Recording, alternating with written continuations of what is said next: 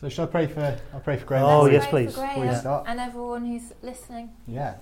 So Jesus, we just thank you for Graham, Lord. We thank you Yeah. for the work that he's put into this morning, the work that nobody sees, and also, Lord, what he's going to be bringing to us this morning. Lord, we thank you for the words that you've gifted to him. Lord, we just pray that as we listen and as we engage with him, Lord, we just pray that you would just bless the words that are being said. Lord, we pray that you would just meet us in the rooms that we're in, Lord, whether we're in a hub or if we are on our own. Lord, we just pray that you would come and we would encounter you through the words that Graham says. Lord, we just pray that you would bless Graham as the speaker. Lord, we just pray that he would really enjoy bringing this message that you've given to him this morning. Amen. Amen. Amen. Thanks, Noah. Thank you, Graham. Over to you. So here's my problem with the Bible. When I read it, and I've read it for quite a number of years now, when I read it and I read a verse and I really stop and think about it, a verse or a passage or a story or some part of the Bible that I will have read many times before, and I stop and I think about it and I say, do I really understand this? And do I, as much as I understand it, do I believe it? Or do I just read it because it's familiar and you know, it's a great story with a good message or something like that? So that's what this series is about. We're taking well-known phrases or really short sentences that will be familiar to many of us, that we'll have read before. But we're stopping to say, what does this mean, and does it make any difference to my life? Does it have an impact on me? And when we're talking like this, we're only doing 10 minutes and 20 minutes when we meet together. That's not very long to try and unpack something. So we're really saying to you, look, take this away yourself and think about it. Go back and read it yourself and read around it and talk to God about it and just say, well, what's this mean and what's it about? So this week we're going to look at something Jesus said in Mark's Gospel, although it comes in Matthew's Gospel and Luke's Gospel as well. I'm not going to read the whole thing because of time, but here's the background. So we've just had the occasion which is called the Transfiguration, when Peter, James and John are with Jesus up a mountain. Jesus is praying and his whole appearance changes. It is transformed. He becomes full of radiant light as though it's shining from inside him. It even affects his clothes, and it harks back to when Moses in the Old Testament went up the mountain. He engaged with God over a long period, and when he came down, his face was described as shining, and he had to wear a veil over his face because people were a bit scared of that. And this happened to Jesus' whole body. So Peter, James and John, they've never seen anything like this before, and they are absolutely petrified, really, and just awestruck by the whole thing. They come down the mountain. Jesus doesn't retain any of the translucence or glow as far as we can tell, but he's straight into a situation where the other disciples have been called upon by a father whose son has some kind of epileptic condition. Jesus immediately says the root of this type of problem, the root of this problem in this case is it's a spiritual issue. It's a demonic issue. And Jesus deals with it instantly, whereas the other disciples had not been able to do it at all. And the father comes to Jesus and he says, how long has this been happening? Jesus asked the boy's father. And the father replied, since he was a little boy, the Spirit often throws him into the fire or into water trying to kill him. Have mercy on us and help us if you can. What do you mean, if I can? Jesus asked. Anything is possible for a person who believes. And that's the phrase. Anything is possible for a person who believes. Or in different translations, it says it in different ways. All things are possible for those who believe, or to those who have faith, anything is possible. And that's a theme which is repeated again and again and again, not just by Jesus, but by other writers in the Bible as well, by Peter, by Paul, and you can see direct examples of it in Acts and in Paul's writings as well. And Jesus says it often, and all four of the gospel writers record it. And in preparing for this, I've been through quite a few of them, and I've asked myself, why is it here so often? Why is it repeated so often? And I came to the conclusion, it's repeated so often because it's really impossible to believe. It's a really impossible thing to take at face value, that if we have faith in the things that God wants to do, then we can see anything happen.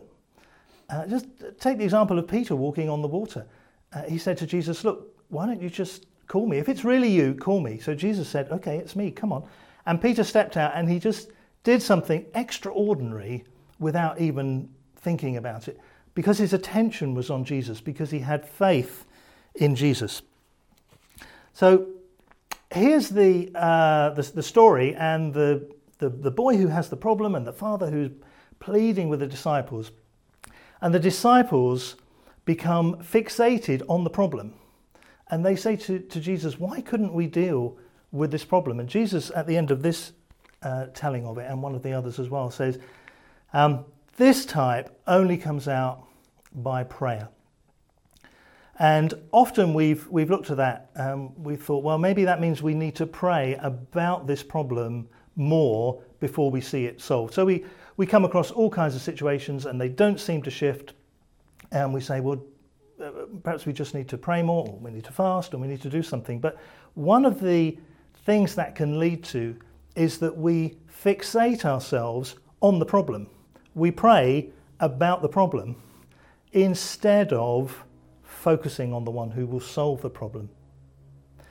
You see, the way the story is given to us, we've just had this incredible focus on Jesus in a state where he is completely absorbed and focused and taken up by what is happening in heaven. It's as though he's somehow, I don't know, in between the two, or somehow he is such a focus of heaven's activity at that point in his prayer and in his worship. And the disciples that go up with him, Peter, James and John, they are taken into this. So they see something that they have never ever seen before. It seems to me quite possible that happened to Jesus fairly often, but we just don't know about it because nobody else was there. But on this occasion there were three with him, and Jesus wanted them to see something of what he was focusing on when he comes back into right into the middle of an earthly situation, and he's faced with this difficult problem, and he realizes, because his focus is on the answer and the one who brings the answer working through him, then that's how he's able to deal with it. And I think that's quite a key in understanding these bits of the Bible that say to us, all things are possible. All things are possible. Sometimes we get a bit hung up on, well, does that mean I can pray for anything? And I can pray for a Ferrari. People always want to pray for a Ferrari. I don't know about you too, what you'd pray for, but can I pray to win the lottery? Can I do whatever? It says all things, but we have to understand the context that what Jesus was about was bringing the kingdom of heaven to earth. And so things which are a part of that mission are the impossible things. So in this case, 2,000 years ago, a boy with a condition that could not be solved by medical science at the time. And today we meet situations that are like that, but we struggle to think that we can deal with them. Just checking the time. We struggle to think that we can deal with them because we say, well, that's out of my experience. I haven't seen something happen like that, so I don't know how to deal with it. Jesus gives us an invitation to bring the kingdom of heaven to earth. That's the mission that we are given. That means people finding the forgiveness of Jesus, the love of Jesus, the help of Jesus, the health of Jesus, the purpose of Jesus, finding those things and bringing them into the earth. When we are faced with something incredibly difficult that we cannot understand, we have to get our focus onto him so that our understanding of him is what we bring to the situation. And the focus on him and the understanding of him, that changes our internal expectations. So usually, well, the questions I ask myself is, if I'm supposed to be a believer, why is it so hard for me to believe things? And the reason I discover is because there are so many things inside me telling me why this can't happen. And so the journey for me in trying to understand verses like this is to shut out the noise of the things that are telling me this isn't possible.